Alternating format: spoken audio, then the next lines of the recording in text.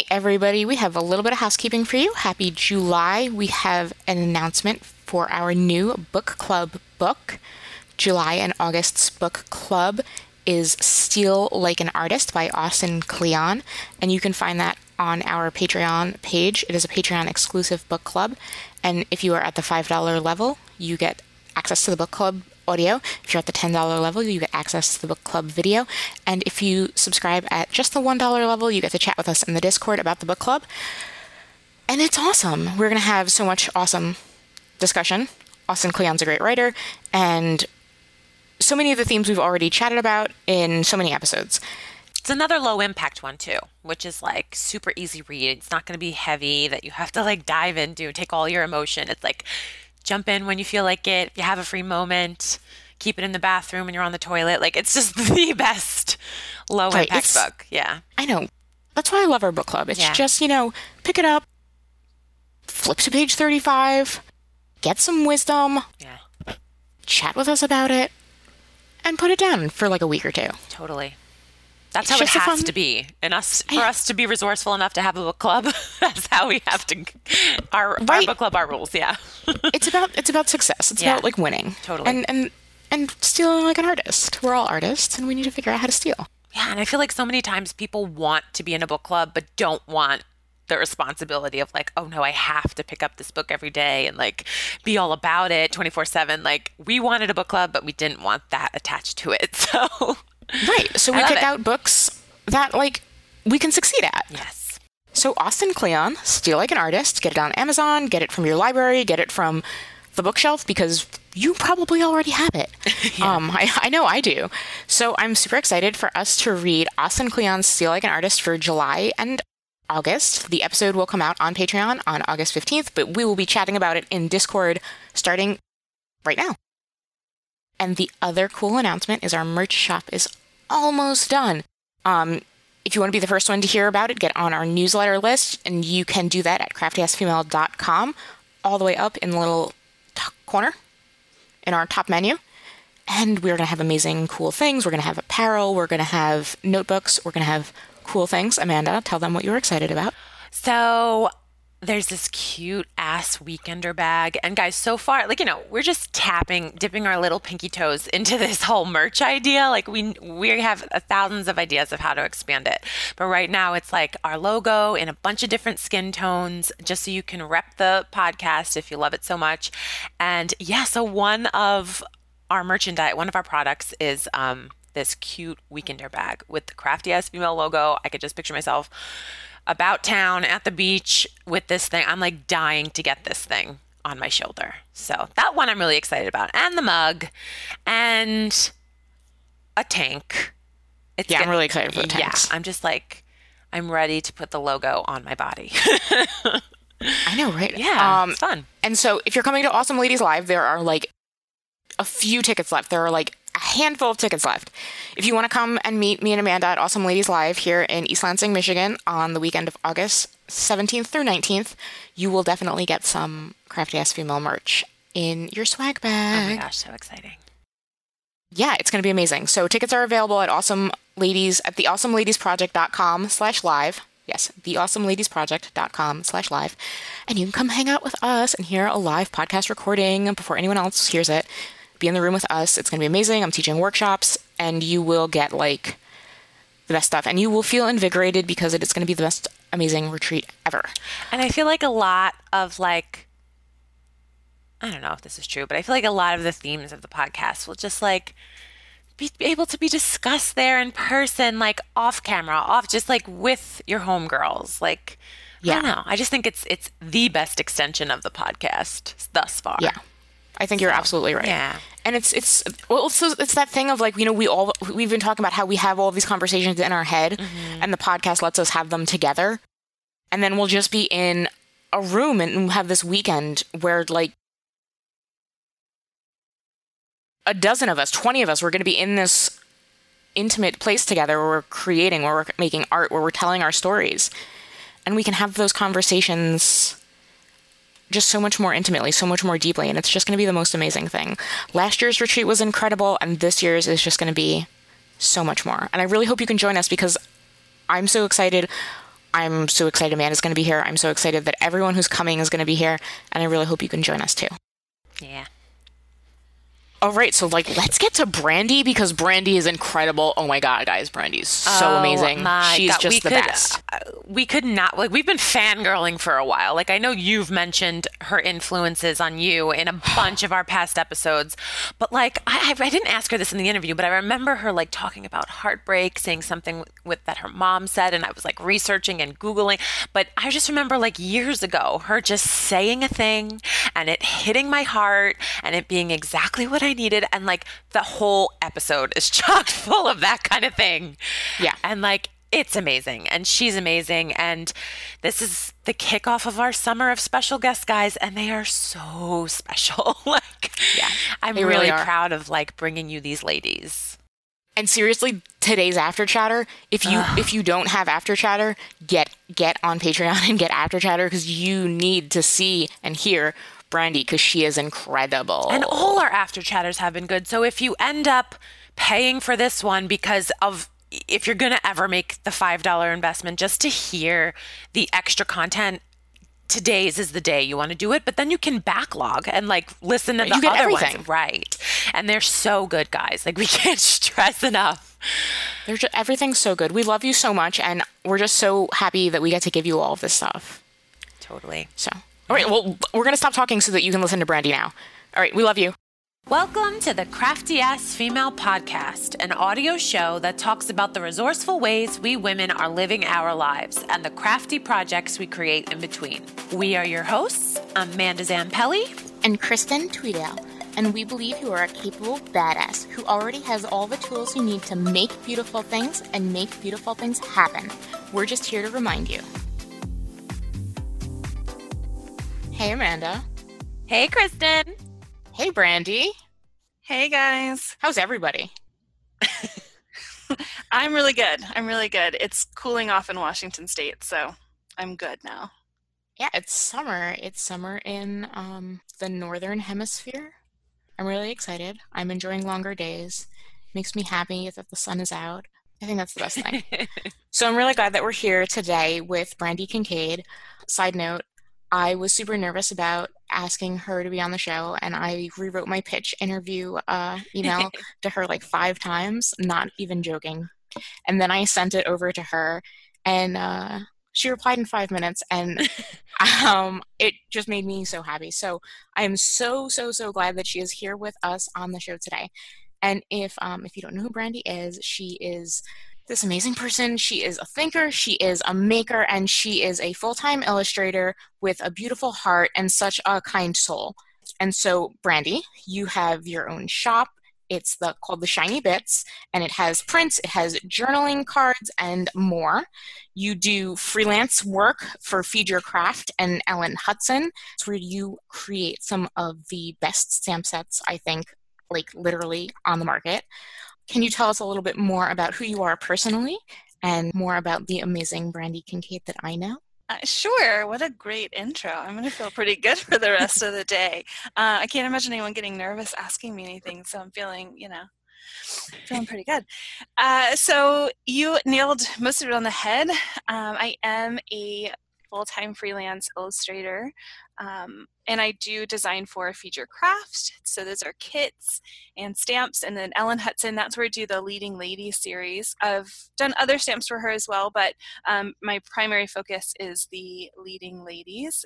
And then my shop, which is at the current moment purely digital, and that's where I house a lot of prints, but also my monthly collection, which is Extravagant Hope, which has been kind of a pet project. When I'm not drawing, I actually am at the museum. We have a local art and history museum, a few buildings downtown, and I work with our guests come in, and I've just started doing docent tours as well.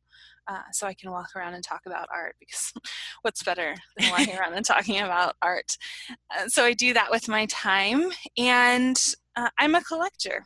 I'm a collector of objects, which is clear to anyone who enters my house and gets a little bit overwhelmed, sometimes excited all at the same time. But I'm also a collector of words that I overhear and that I read and that I see. And so I'm constantly figuring out how to be a collector in this world, because once you collect things, you have to figure out what you're going to do with them. So I think that's where my art comes from, and my writing, and the way I interact with people. It's just how to take everything I've collected and make sense of it. So that's kind of me. That's amazing. Wow, we've referenced you a bunch of times in past episodes, so I feel like people could have clicked and like tuned in if they didn't know you already. But yeah, we've been super inspired. Yeah, I feel like I'm on a first name basis, and it's like always like, oh yeah, so that's what Brandy does. Yeah.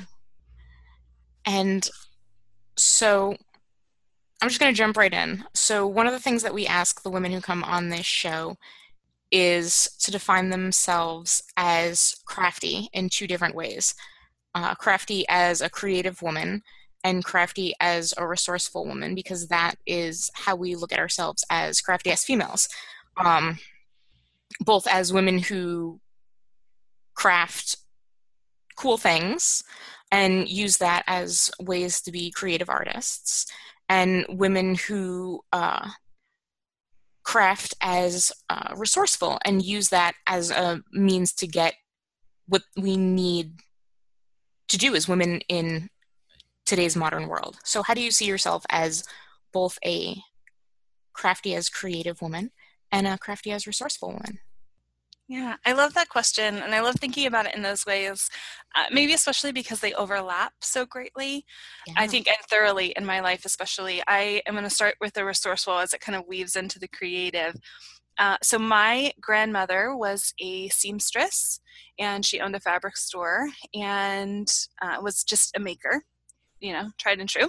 And my mother was also, I mean, I would say that her main craft was sewing, but she did any kind of craft project she could come up with, except paper. Ironically enough, she's not so much into crafting with paper. But they were women who made a lot out of a little, and their big push in life, and I think their greatest lesson to me was, if you want something that you cannot have or find, then you need to make it.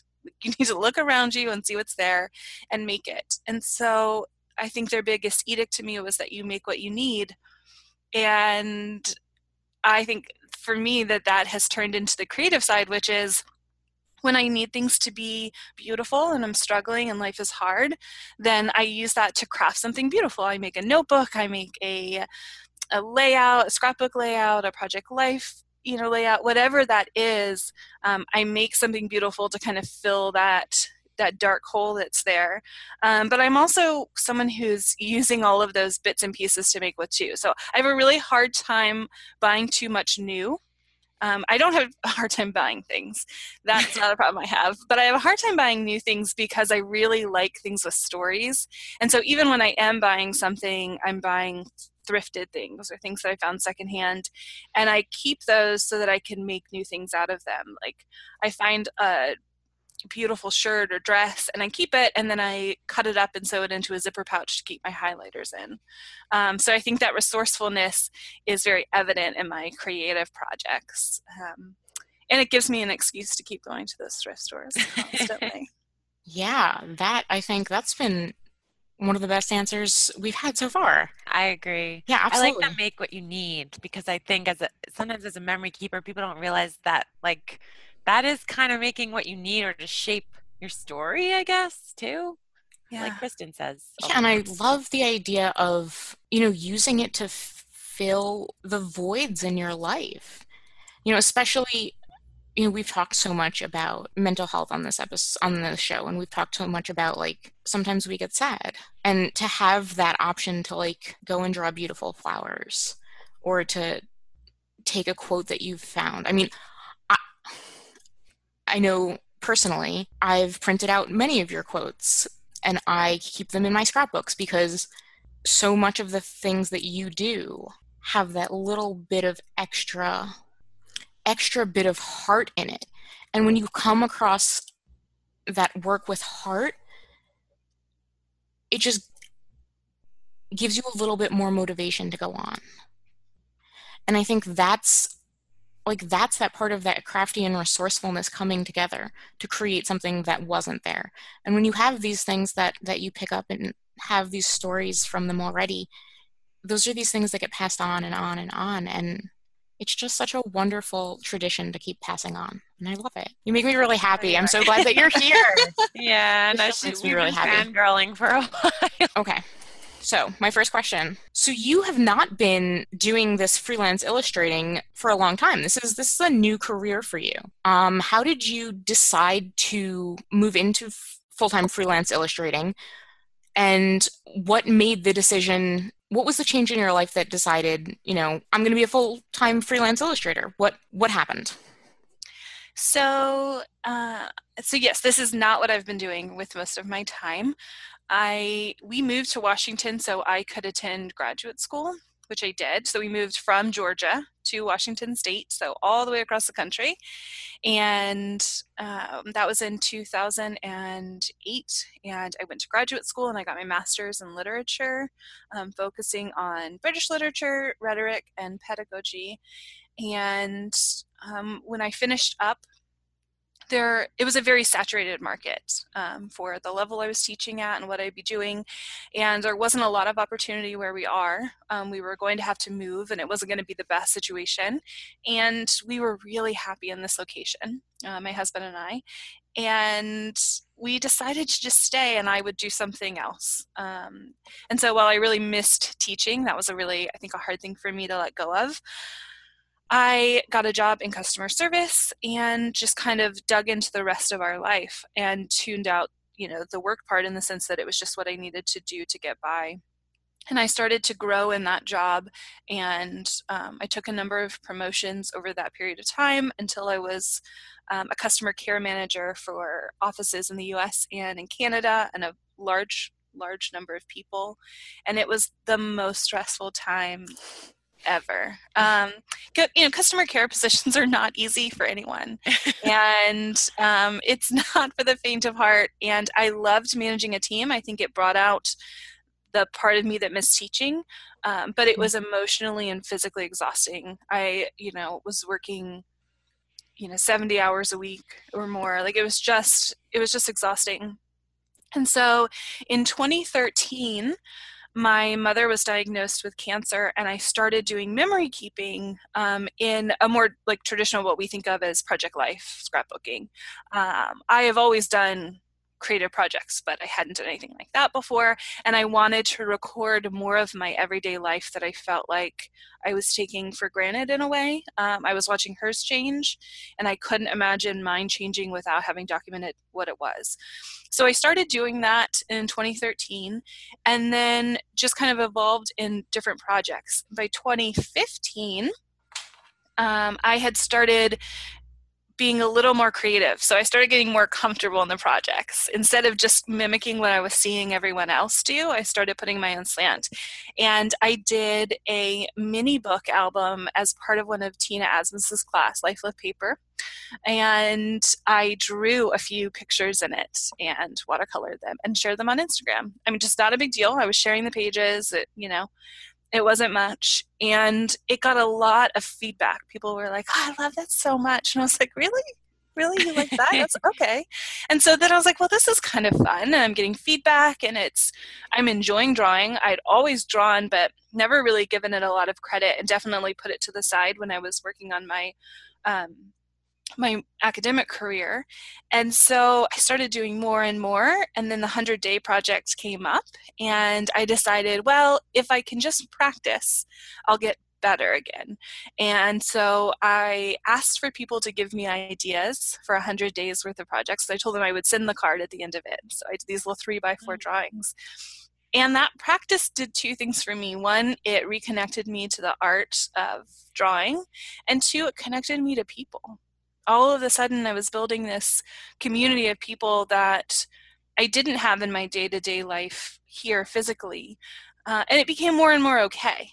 It became more okay that they weren't right across from me in a coffee shop, which wouldn't necessarily always happen because I'd prefer to just be a hermit in my home. But I started making connections with such a wide variety of people who were such encouragers.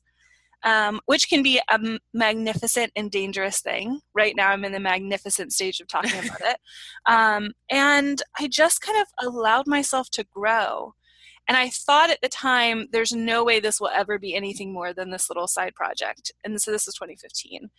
And Elise from Feed Your Craft reached out and was like, let's do something together. I have the shop. Let's, you can make some mini flare, which I thought was like, shut it down. The coolest thing ever.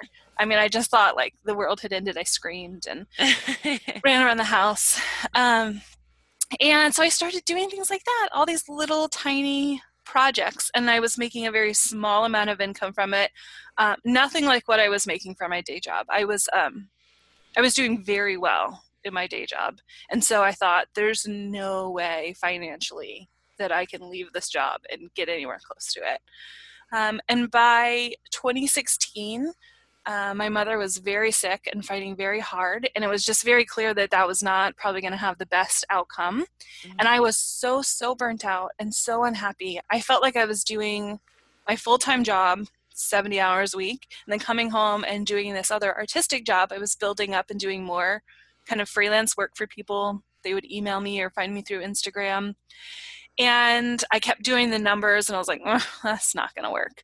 We are not a household that is like completely debt-free and living in this lovely bubble. And, I'd read all of the stuff about how to make it happen. And it says you need like, I don't even know how much in savings and doing all these things before you leave your job. And I was like, well, that'll happen when I'm 80. And I was just like, this is not possible. And I just let myself get more and more unhappy to the point where I really wasn't, I think, the most functioning person you would come across. And what I want to say is that I'd love to be able to tell you that I did everything in this beautiful planned way and finally came to a decision of how it would work. But that's not what happened. One day I just got tired enough, and I looked around at my life, and it wasn't the life that I wanted. And I called my mom in tears and said, I can't do this anymore. And she said, then don't. And I didn't. I quit my job the next day. I mean, I gave notice. I'm a very responsible. I gave notice. So and I changed my life. And it's sometimes as magical as it sounds, and it's sometimes the farthest thing from magical, because I'm relying on myself now. And I have to find a balance constantly, and I have to make sure that like I wear something other than pajamas. But I was smart about it. I got the job at the museum a few days a week so that I would leave the house. Mm-hmm. Yes. That's not a necessarily a huge piece of income for me. It's more that I needed to get out of the house. I knew that I wouldn't do well, even though I'm utterly introverted. There's a part of me that needs to be responsible to someone else. Like I just needed that. And I thought, well, the museum is a lovely place to be. And so I got the museum job, and I did set up things in order to help me become successful. Mm-hmm. But right after I did that, that's when I first, I heard from Ellen Hudson about a collaboration. Went down and met with her. Elise and I decided to grow even more and do more with, Feed Your Craft. And things opened up as I opened up. And it's not that I'm magically now in a place, and I might not be. I may never be, or for the foreseeable future, making the same kind of income that I was at that full-time job. But what I gain from my life now is so incomparably different. Yeah. I get to have a life that I'm choosing. And if I choose one day that I can't do this anymore and I need to go get a job, and it is, at the fast food restaurant down the street because that's what I can find and that's what will pay a bill, then that's okay. And I think that's the point I hit, was that I will do whatever I need to do. And so right now, this is what it is, and it's beautiful. And if it's not beautiful after a while, I can make another choice, and it can be whatever it needs to be. And so that's kind of the magnificent part of that realizing you can make a choice situation, is that you can change your life as many times as you need. But this is the life that I'm in now. Did that answer your question? I felt like that was a really long-winded way of saying I left my full-time job and I draw. Yeah, no, of course. That's amazing. I mean, through all that, because now I feel like your work, without knowing it's from you, you could tell it's from you. You have a very you have a style, and I'm just wondering, did that style evolve because you didn't really study drawing or art. Like I was expecting a little bit of that in your story, but that wasn't really in there. Yeah, it has evolved, and I think that's a struggle that I'm having right now. It's one that I'm feeling the pinch of, is that everything I do is self-taught. Every computer program, everything has been self-taught. And so in the beginning, when I was just drawing on paper, it was easy peasy. I mean, everybody knows how to put pencil to a piece of paper, right? Everyone knows how to go over it in marker, erase some lines. When I needed to go digital, I was like, oh, well, that's fine. I'll Google it. Right. Everybody's got YouTube. And a few years ago, there was not as much out there as there is now. I mean, it was like a wasteland. And that's why in my first couple classes for Big Picture, I tried to dig in and give people options. Like if you're in a baby step, if you're in like a middle schooler step, like here are the steps, because everything's been self-taught. The more I practice and the more I do this work, the more my work evolves. Sometimes I look back on the original pieces now and I cringe a little because I'm like, ooh, girl, that line was okay. And sometimes I look back and I kind of am nostalgic about the not knowing, because I just thought it was beautiful anyway. Yeah. But I know that like 5 years from now, I'll be saying the same thing about what I'm doing. Yes. Every time I see something and I'm like, oh, I wish I was doing that, or I need to get there, or how do they do this thing? Or I have to start from the ground up and I have to figure out, okay, what is it that's being done technique-wise to make that happen? And that's both exciting and terrifying, just because it takes a lot of time. And if you are, being creative but also need to get the work done, time is a luxury. And so it's a balance between creative play, exploring, growing, and being like, okay, but I've got these deadlines, so I need to figure out how to do this and keep going. Right. Like, when do you have time to actually learn new skills versus when do you have time to you need to actually work and make money to actually pay the bills. Yeah. And so gosh, for me right now, I'm still doing an hour a day, or I'm trying to do. I should be better about that. I'm trying to do an hour a day of practice, which is my play and learning time. I loosen up by calling it practice because if I just said it was learning time, I think I would feel a little less, or a little more trepidation to going into it each day. But I practice new techniques. I learn new things. I explore with my technology a little bit more. And I grow when I do that. I can tell, like, weeks that I haven't done any practice time, it's definitely, one, I'm a little grumpier, and two, my work stalls a little bit. So, like, what are you playing with? Do you have, like, an iPad or... So I use an iPad Pro. I use the large, I think it's 12.9 size, and the Apple Pencil. But I also still do a lot just paper and pencil, just kind of analog sketching and drawing. So do you draw something on paper and pencil and then take the iPad and try to copy it? It depends. Sometimes I will do old school style, which is what I did in the very beginning before I had the tablet, which is I'll draw it in pencil. I will ink it and then scan it in and digitize it in the computer. So cool. It never goes to the iPad. A lot of the playtime has been on the iPad in the last, couple years that I've had it, because I needed to learn how to use it. Drawing on an iPad is very different from, drawing on paper. I try to use other tablets and realize that I have a really hard time on tablets where I can't see it underneath my hand, where I'm just looking at the screen and then the tablet.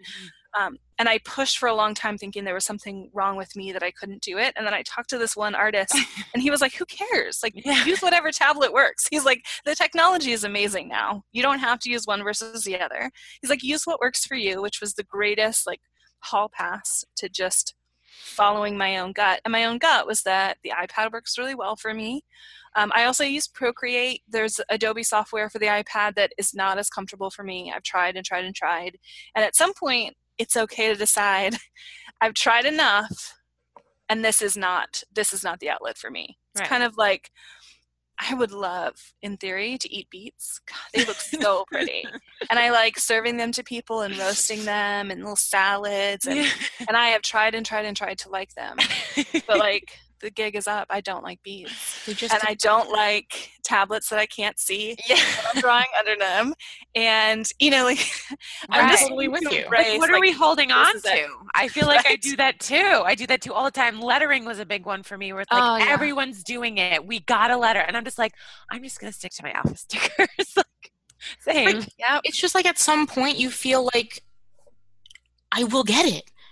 I will get it. Like the 21 days, the magical 21 days it takes to make a habit. But like at some point you're just like beating yourself over the head with your own stick. Right. Just, it's not, it doesn't have to be for you. It's Right. okay. There's so many other things out there that can be for you. But And it's you'll just rock like at a mind them. trap. It's like a mind trap. It happens to everyone. It's just so funny. Yeah. It's so true. That's absolutely true. And that 21 days will get you a habit. It will get you the habit of continuing to try. And I think I love trying. I'm a big proponent of trying. I think we should all be trying. But I also think that trying at some point is not doing, and it's okay to say, I'm going to take that trying energy and put it towards something new that I'm going to want to do. Right. And like, it's going to be okay after that. Totally. So that's a huge part of being self-taught and kind of moving forward with creative careers, is that you have to always balance trying and doing, because you can try forever, and at some point you're kind of missing out on other trying. That time gets taken up by being so stubborn about, oh, this has to be the thing. And this past year, there's so many things that I've just decided that's not for me right now. Making amazing videos, that's not for me right now. You just kind of, you siphon off your energy, so you're putting it towards something that's going to fill you up rather than take away.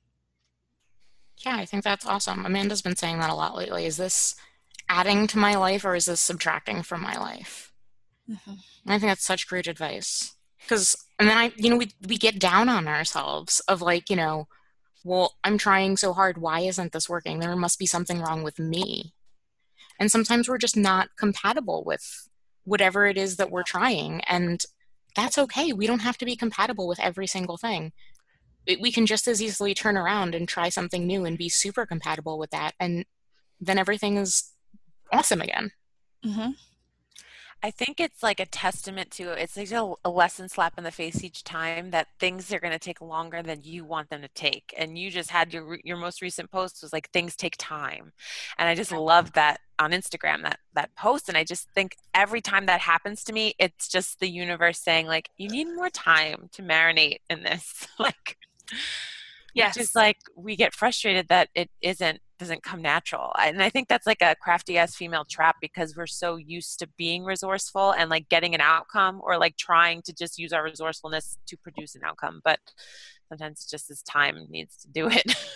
It's true. Yeah. The best advice that I've ever gotten in my whole life it's from an English professor in undergrad. She told me that life is long. And I feel like we hear life is short all the time. Everyone's always, life is short, life is short.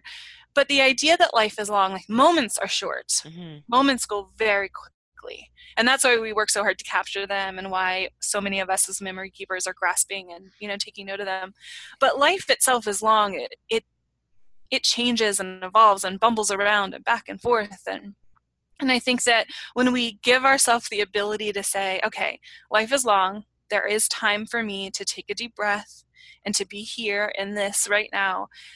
There's just this kind of ownership and strength in that. But it's terrifying, because you think that if you say that, you're either negating the fact that life is precious and that it can be fleeting for some, or for you at some point. You feel like you're a slap in the face, to people who don't have necessarily Right. a long life. Or two, that you're just going to languish in it. You're just going to kind of lay there and not get anything done. And I don't think that's the case. I think it's just a reminder that there's room to grow and to change, and to come back to the beginning if we need to, that it's not always forward. Yeah, I think that's a great point. It's not always forward. Yeah. And that's okay too. Yeah. Because if it's always forward, then we're missing a lot of the cool things. Yeah. Because some of the cool things are, the themes we get to see, and that's another cool thing I think about your work is all of the stories that you get to that you capture with whether it's leading ladies or the work in your own shop of you being a JB Fletcher fan and you being whether it's like wanting to capture the magic of TV shows or movies or books or just all of these like small, just the beauty in everyday life. One of my favorite things that you do on Instagram is it's just this thing that you do in your life, obviously, but I see it through Instagram. So it's this thing that you do on Instagram.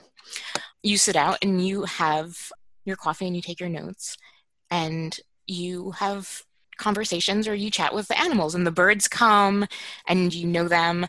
And I think that there's such a beauty in kind of slowing down and taking in the small, simple things that happen around us, because then our own stories are so much richer. And when we go to tell them, we go to talk about them more, it feels like we have so much more to say. And so your art and your illustrations, you pull a lot from just the beauty of everyday life. How do you decide what's worthy of capturing? What's worthy to you and what's not?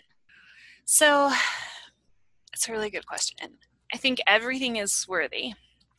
I think everything is worth remembering, documenting.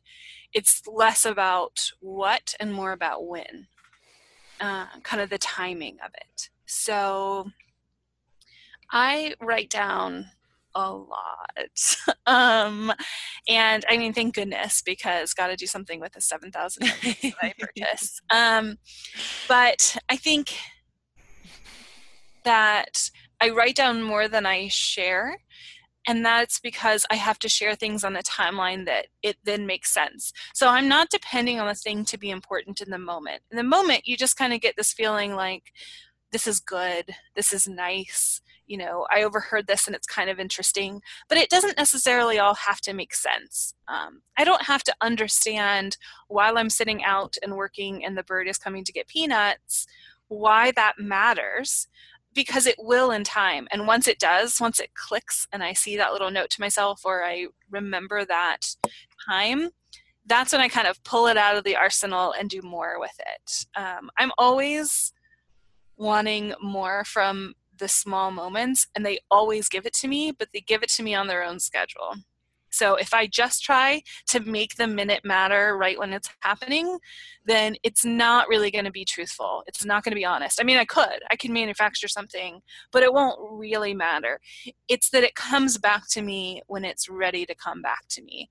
And that's why sometimes I will have a conversation with someone at a bus stop, and later that day I'm like, I have to draw this person and write down this quote and share it with everyone right now because it matters right this minute. And sometimes it'll be weeks or a month because I needed to just sit and be with it, either because I hadn't figured out why it mattered yet, or it mattered so much to me that I wasn't ready yet to share that with someone else. Like it was so personal or so, private that I wasn't ready to kind of open that gate. And so I think, it's not what, it's when. It's just kind of making sure to absorb as much as you can without having expectations on it, because that's, I think, what makes things feel heavier. Everyone's like, I don't have enough room in my notebooks, in my heart, in my head. And I think that the things that take up room is not the moment itself. It's all the expectations we have that it's going to be something amazing. Yeah. Like we need it to be all of these things, and it just isn't right then. It will be, but it doesn't have to be right then. That was so eloquent. Awesome. That hit me right here because I feel that, but I didn't have the words. Yeah, I feel that a lot, especially with this, like, I'm constantly wanting to, I'm constantly taking pictures. I'm constantly writing things down on Post-it notes.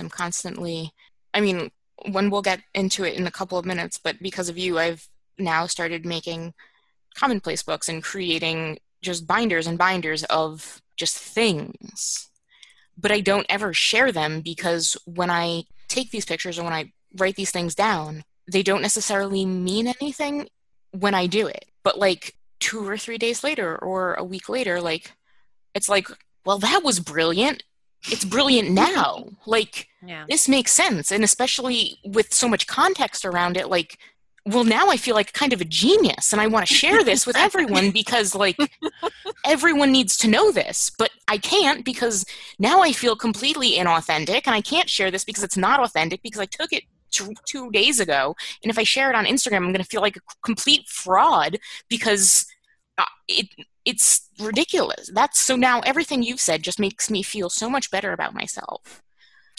And being on the outside, look, are you done, Kristen? I'm sorry. Yeah, no, go ahead. No, but yeah, because that notion to be on the outside looking in, we just see a series of consecutive home runs, I guess. You know what I mean? A series of consecutive art that means something as the outsider looking in. But what you just explained is that was in rotation, and so. Yes. So that makes a lot of sense because that's what I think when you're saying expectation, that's where it comes from, is this expectation that on the outside we're seeing hit, hit, hit, hit, hit. But the hits only come because of all the stuff behind the scenes in rotation. And obviously we want to see all of that stuff because it's brilliant. It doesn't matter, like, if it's 2 days later or 4 weeks later, like, especially with that context, it's more meaningful. You're just brilliant. Harriet's in my head. Oh yeah, no, I'm on Harriet's Harriet. head. She's amazing. Yeah, Harriet's in your head. Yeah, this has been a really strange year for me with Harriet because I brought her back. So my mother was very connected to Harriet. I think Harriet's definitely, everyone assumes that Harriet is me. Harriet is not. I think she has a little bit of me in her, but she's not. She's a little bit more my mother. And my mom wanted really big things for Harriet. Like, she wanted books, and she wanted, like, she just wanted, and she wanted that for everything. I mean, she wanted me to write. She wanted me to create. She wanted me to go bigger. My mother and I were very, very different personality-wise and just in general. I think that I shared a lot about her while we were in the process of losing her, and a lot of people reached out and they were like, "I'm just so glad you guys are so close." And so, and we were not Right. that close. I mean, we were very different, and we had to fight for each other. And so I think that I captured as much as I could of her and Harriet. And when she died, I just couldn't bear to be with Harriet. I just couldn't bear to think about what I hadn't done with her yet. There was guilt. And so I just kind of tucked her away until I was ready. And I really thought I was ready this year. And so I marched her back out, and everyone had been asking for her, and I was really excited. And I gave it a really good go. And it just was not Harriet's time yet. Right. I think that before, when I talked about when we have expectations for something, we can force it. I think we're all really incredibly talented ladies. We can make something work, but it doesn't mean it should. And I think I tried that with Harriet, and it wasn't the right time. And so, she's on another little vacation. I mean, knowing Harriet, she's super outgoing. Like, that's how we are so different. Harriet is like, she's inviting everyone to her lunch table and having a real good time. And so she's out doing that right now. And I think she'll come back. She is just so intrinsically a part of who I am as a maker. But we're not together now. She's someone who needs, if she's taking one of those little cyclical turns, she's on the far side right now. And it was hard to be okay with that.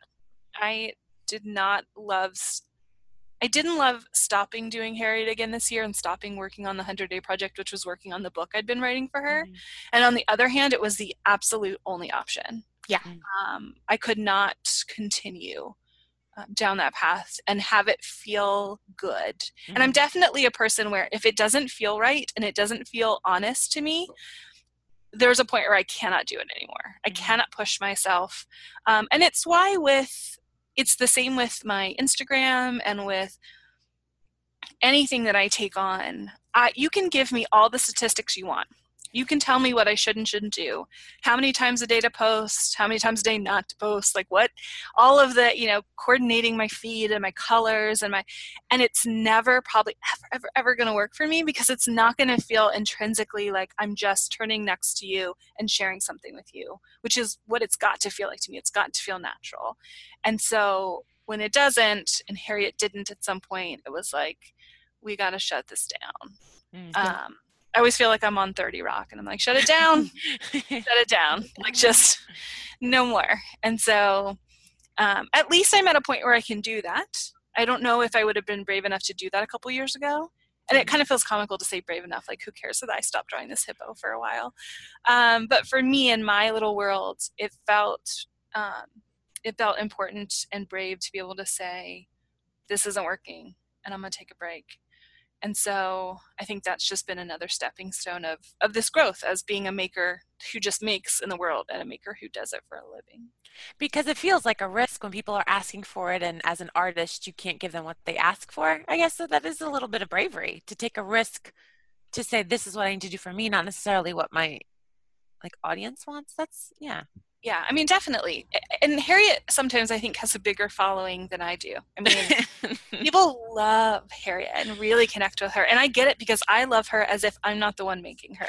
Well, you know, yeah, she's so cute, but I know her through you, but I just know your characters in general. You know what I mean? Yeah. And that was just my question, just based on your evolution of how this became. Were the characters always there? Did they come in? Also, your lettering's super unique to you, and I feel like you were lettering before lettering became a trend. Before it was lettering. I don't know. I just feel like without ever taking training on this, character drawing or whatever, or it's still in my looking at you, it's still so fine tuned. It looks like you've taken classes, but it's just always something naturally you did. Well, thank you. Yeah. Yeah, I think so. For me, the lettering is separate. I mean, we were talking about lettering, an example of something you try and try and try. I did try the technical ways and it's not good bunnies for me. I can't do it. Right. I can't thin, like my hands all over the place. Everything you see me write or letter is just my handwriting at that moment, and that's just kind of what it is. There's no technique to it, and that's okay. That's just what it's going to be. I think that with my characters, I am such a lover of the story. Obviously, I talked about before, I buy things based on probably the story or history they have, but I'm such a lover of stories. I am a huge reader. I usually, right now, not so much with the puppy and trying to adjust to life, but I usually average 3 to 4 books a week, and that's not including volumes of poetry and stuff that I work in and out, or news or whatever. But and I've always been a big reader, and so the story informs the drawing. And I think that because I can see their story so clearly in my head, that's why the characters feel a little more kind of fleshed out or a little easier to connect with for some people. I almost never post a character without giving a backstory. I can't. It's how do I even show you this unicorn without telling you that her name is Daphne and this is what she likes and doesn't like? There's no way for her to exist without that also existing in the world. And so I think that that's why that's the thing about my characters, is that none of them are separate from a story. I love that. Yeah, and then you make them connect so much stronger. But without even doing it, you just need to do it in order to get the character out. That's what's so fun. Yeah, I think that's one of the reasons why all of the things that you make, and hearing you talk about your English lit background, makes everything so much, it just makes everything make more sense. Yeah. Of here where all of these ladies come from. They just come from, for everyone who stayed up too late as a kid reading under the covers with flashlights, these are all of our friends growing up. They're just now stamps, and we can put them in our scrapbooks. And I just no one else is doing it. It makes me so excited. I feel that. I feel like it's you're pushing something I feel like it's super modern, but it also has a nostalgic feel. And I think that's and it's so exactly what you're saying. You don't like to buy new. You like to tie it back to old. So it's it's all they're like old school paper dolls. Yeah, I love it. Yeah. I mean, nostalgia is a big piece of, I think, it's funny. I've talked to a lot of people who will say, like you did earlier, I can tell your work when I see it. Right. And I'm not there yet. I can't see that in my own work yet. I feel like I'm not sure that I've completely clicked with my style. And maybe that's because I'm so close to it personally that I can feel that it's not totally there yet. Not that I don't like and appreciate it. I'm still in motion working on it. But I think that one thing I know to be true is that there is a nostalgic thread through all of it. And some things it's more evident. I get to, with the feature craft kits that I do, Elise is very lovely and patient with me because I include something that's just for me in every kit. So I get it to her beforehand. She ships it out with the kits. It's always a letter from me and a little gift object, something that I feel like connects with the kit itself. So it's been, oh my gosh, I did little beaded safety pin friendship pins once. I've done scented pencils, the little pop kind that you would get at the arcade with your skee ball tickets. I've done this last one. I did a packet of Country Time lemonade. It's always something, and the letter explains why it connects to the kit. And it's indulgent of me. I'm going to tell you this. It's indulgent of me. My Extravagant Hope kits all come with a letter from me. Yes. And it's my need to connect the story behind the thing that I've made. And the story always has a piece of my history with it, or someone close to me's history that's now woven into it. For some people, they don't care, and that's okay. They're like, I just want to use the sticker. Let me use the sticker. And I'm like, cool, use that sticker. For others, it helps them think of new ways to use the product, think of new stories they might want to tell using the product. And so, great. For me, it's just like, I don't think that I can be a maker without reining everything in that's behind me and kind of pushing it forward. And these are the outlets by which I do that. So I get to bring a lot of that nostalgia into those pieces. I just finished designing the August kit for Futurecraft, and I felt like it didn't have a lot of my own past in it. I can't give away what it is, but I felt like I was missing a piece of me.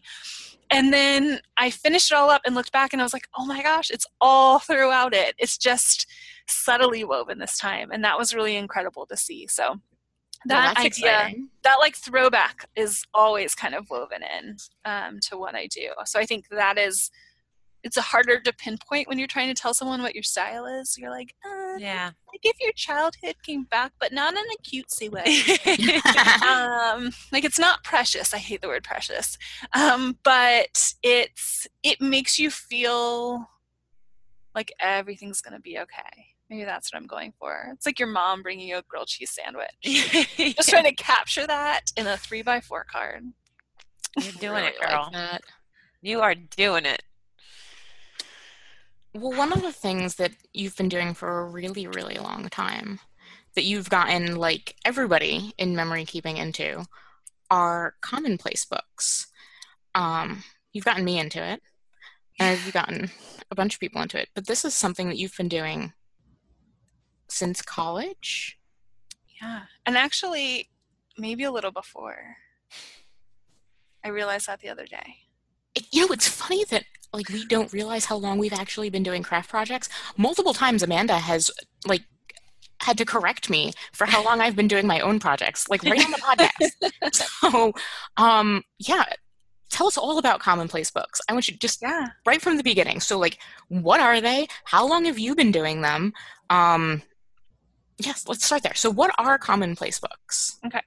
The easiest way to describe it, because they are a very fluid object that can take a lot of different personalities on, is that it is a place to capture knowledge. Whatever that looks like for the person, it's going to really evolve based on the person who's doing it, but it is a place to house knowledge. And I say that it's a century-old practice. It's been around since. This is nothing I invented or anyone else is doing it now. This has been around for so long. But it is theoretically, it is a physical notebook of sorts that can take any shape and that collects thoughts, ephemera, bits and pieces of what you gather during the day. It is less of a journal. It's not a diary. It's not somewhere that you're going to go in and write about everything you saw or did. That's not what it is. It's more, I was reading this book and this line was so beautiful. I want to write it down somewhere. Into the commonplace book it would go. For people, for a long time it was where people collected psalms or hymns, like pieces of, religious paraphernalia. They would put it and collect it in there, and that would be their go-to book. It's been a place where people connected the thoughts of others. So maybe they were working on essentially like a research project. We're going to talk about like an old school, Pinterest or Wikipedia or something, where they would capture all of these little bits of knowledge and then use the book to connect them. It is like a guidebook for the life we've been living. So not the life we're going to live, although we can use it that way if we're smart. But essentially, we are building a guidebook along the way of all of these things. Song lyrics and, ticket stubs that has this really, you find a ticket stub and it's got this beautiful scroll work on the edge and you're like, where did that come from? Into the Commonplace book it goes. So it's both visual and kind of a graphic sense, and also textual in words and things like that. And I say that in that it sounds so vague, but it should be vague. It's intended to be something that holds what you need it to hold. And so sometimes, and I've written a whole post on my blog called On Still Keeping a Notebook. And so if anyone wanted to go there, you can actually search, I think, my name and Commonplace books on Google and it'll come up. And I write in detail and I show photos of previous books. And so you can see examples. But there is no right or wrong way. I think a lot of people saw the one I was working on last year when I first wrote that post, and it is binder style, so I'm clipping everything in, and it was very colorful and very beautiful, and I was writing everything down on these scraps of designed paper or little found bits of paper, and it was artful. And I love, love, love when they're artful. And usually they're artful because they need to be. We talked earlier about how I will do a beautiful project when I feel like there's a dark, hole or something that needs to be filled. That's definitely, I think, you can tell when my Commonplace books are really artful. I need to not only be collecting the words and the visual objects, but I need to be putting them together in a way that kind of fills me back up and completes them. But I've also had so many Commonplace books that are my absolute favorites that I pull out and reference all the time, that are little Moleskine notebooks that are just lines and lines and lines of quotes I've written down, or Post-its that I've written on and just stuck in there, or a sketch I've done that no one can tell what it is but me. I mean, nobody. And so those are just as precious. It's not so much the medium, it's what you're putting in it. And that's what makes it so incredible. I think it's great when people want to make them more artistic, but I think it's equally as great when people want to just capture the world around them in any form possible. And sometimes that's a spiral notebook, and a ballpoint pen. And so that's kind of the basis. I have been talking about it in the sense that I've been doing it for a little over 12 years. I was going back to college with it on my timeline because that's when I started to read Joan Didion, and she wrote this essay on keeping a notebook, which is where mine kind of spins off, which is the most beautiful essay. If you haven't read it, actually, it's in Slouching Toward Bethlehem, her collection, and I think everyone should buy that and read the whole thing. But now that I'm done being bossy, I say that kind of spurred me to start keeping a notebook in that way, and I did research on Commonplace books and really, kind of gravitated to them. But when I was cleaning up my office a few weeks ago, I found one of my notebooks from high school, which, I mean, if you want to talk about cringing, whew, buddy. It's a composition book, but you can't see the black and white marble anymore because I decoupaged it with butterflies, as one would. Yeah, some are holographic, so it's hardcore. Okay. And inside, though, it's pages and pages of quotes and little things I must have found and taped in. I taped in a birthday candle, which was not my smartest move. Don't put candles into your. Yeah, if you want to know if they melt and get gross, it's love letters from high school boys, which don't read those. But it's clearly, I didn't know it at the time, but it's a Commonplace book of sorts. It's, right. It was my common life. And that's what a Commonplace book is. It is seeing the uncommon in the common. And I think that's why this practice has held with me so many years and why I've allowed it to take shape in so many different ways. And I give myself so much grace with it. I don't care if one is absolutely gorgeous, beautiful, everyone wants to hug it and look at pictures of it, and the other one is so ugly that everyone would unfollow me on Instagram. I don't care. Every single one of them has been exactly what I need it to be, in that in order to put anything in a commonplace book, you have to be paying attention. Nothing gets in there without you doing it. And what else is better in life than something that nudges you to pay attention, you know? So it has been the absolute, I think, most important process I've done, no matter what I've been doing for a living. It's not stopped or started based on my creative pursuits. It has just been this constant collection. And I love when I see quotes or passages reappear. It really mattered to me in 2005, and then suddenly here it is in 2018, and I'm like, oh my God, it means something totally different to me now. I'm plugging on those words and asking those words to do different work. Yeah. But they're there. Like, I'm clearly, I bounce back to myself in different ways, and I kind of love that. Which is kind of, another way to say, like, you're manifesting, but you don't even know that you're doing it. Yeah. It's like coming to the surface because maybe it called your attention years ago. Mm-hmm. And I think everything you're saying about commonplace books is, me and Kristen talk about all the time how you're saying, like, people come at crafting or even artistry at different levels. Mm-hmm. And me and Kristen always talk about, like, a lot of our audience are already seasoned crafters, but that's not necessarily true. Like, and I think we always talk about, like, how could we engage this conversation and teach people there's this world that are new, I guess. And I think commonplace books are a good place to start because, like we always say, for people who aren't crafty, like everyone we talk to on the show is like, I've always been the creative one in my group. People call to me to say, oh, she could make this. Let's, But so we always say, like, but it isn't hard to be creative. But I think like you're saying, absorption and paying attention, which what commonplace books call you to do, are kind of like the first little glimmer step on, like, how to be resourceful or be creative. Like, yeah. Get a notebook. Yeah. Like, right. Like, people don't give themselves time to absorb. Like, a lot of times we tell beginning crafters, like, just play. But if there's nothing you absorb to play from, so I think we're kind of missing that it's absorption first, or like paying attention first is the first thing that happens to be resourceful and crafty and creative, maybe. Yeah.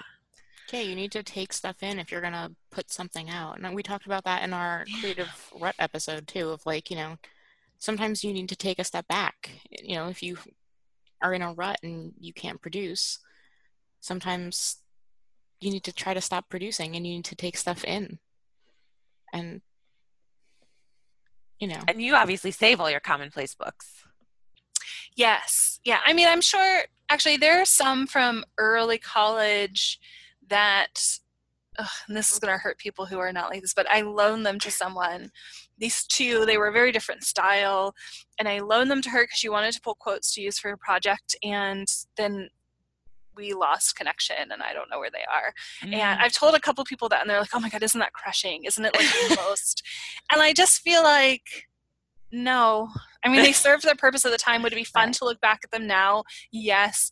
But I feel like, while I do keep them and they're really important and precious to me, and I want to think that I would kind of grab them in a fire, I think that I also contain everything that is in them inside of me. I mean, the fact that I can even go back and reference them tells me that I connected with that piece and I know where to go and look for it. And if I needed to, I could look inside and find it. I mean, it is fun to just pull it off the shelf, but. Yeah. That's a really good perspective. Yeah. So, what advice would you give somebody who wanted to get started tomorrow? Read your blog post and then grab a notebook? Yeah, so I would say read the post and then grab a notebook and grab it without expectation. I think people who start and get overwhelmed are trying to do one that looks exactly like some of my more recent ones that they've seen, and they get overwhelmed. Start with a notebook, start capturing things, writing things down, keep a little bit of tape or glue with you in your bag so that you can add things to it, physical objects, as well, paper and scraps and trash and things, and let it build a little bit, and then either fill that one up and then start on the next, or let that tap into the side of you that's going to want to do it more, and then go get whatever style you want to do. You want to do a beautiful binder full of scraps and bits and make it be lovely, amazing, do that. You want to continue just with something like you're doing now. I think you have to let it light you up first, without trying to kind of look at the end result.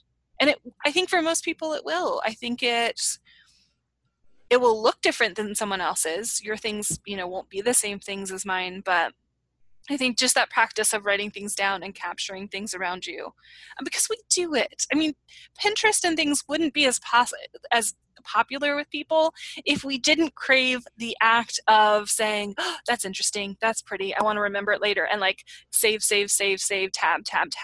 It is innate within us to find beautiful things and collect them so we can go back to them. We're like little squirrels. And so just doing it in a notebook means that, especially if it's writing words down, pinning it in your own hand, it just kind of like it burns it into you in a way. Yes. You will remember it. It's not that you memorize it necessarily, but it connects you and makes you a part of the process. And so that's why I recommend doing it. That's why I recommend not negating all of the technology we have to do these things, but to go analog and to do it by your own hand and connect to the world in that way. And all it takes is a notebook, whatever size, whatever paper, and something to write with. Yeah. Everyone should get started tomorrow. Yeah. Everyone should get started today. Get started today. Go read Brandy's post and grab a notebook. Definitely link to it. It's in the show notes. All right. So, are we ready to do currently lightning round? Yeah, you don't want to do that last question? We're going to do the last question on After Chatter, dealing with hard stuff. Oh my God, but it's so good. I I know. want everyone to hear it. They are going to hear it. They're all going to go onto Patreon because Brandy is amazing at showing up with grace and dealing with hard stuff. And we're going to get super vulnerable, and it's going to be awesome. Yeah, I love that. I love that one. Yes. Are you ready for lightning round? Let's do it. I'm ready. I mean, Okay. kind of. Sorry, wait, I almost didn't hear you because my cat is sitting on this. Okay. So with every one of our guests, we do a lightning round to find out what they're currently up to. So, and it's based off Kristen's currently card that people associate her with. That's one of her crafty things she's put out in the world. So we decided verbally with our guests on the podcast would be fun. Here we go. So Brandy, what are you currently watching? I'm rewatching over and over 2 documentaries, Obit, about the New York Times obituary writers, and California Typewriter. Ooh. California Typewriter? It's a documentary. It came out this year, and it is amazing. I mean, granted, I've seen both of those like 30 years Yeah. now, so just trust me. It's really good. I love documentaries. Okay. What are you currently reading? I am currently reading a book called Hannah Green and her, Unfeasibly Mundane Existence.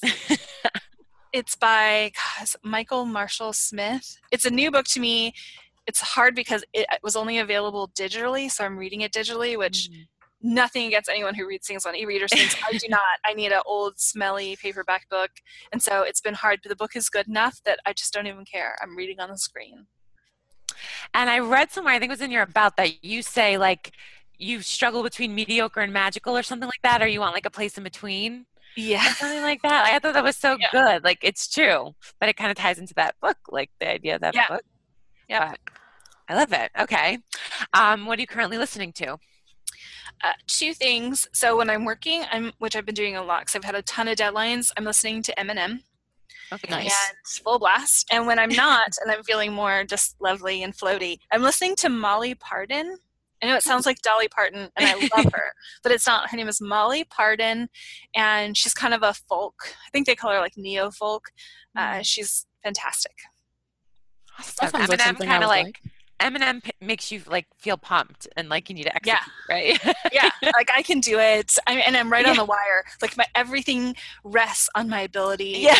This one shot at like. Yes. That's what he does bring out. It's true. And then you watch 8 Mile. That really important end scene. Okay, I feel you, girl.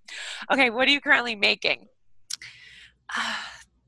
I'm making marks. I know we think about mark making like pattern making, but I just came out of a really tough time.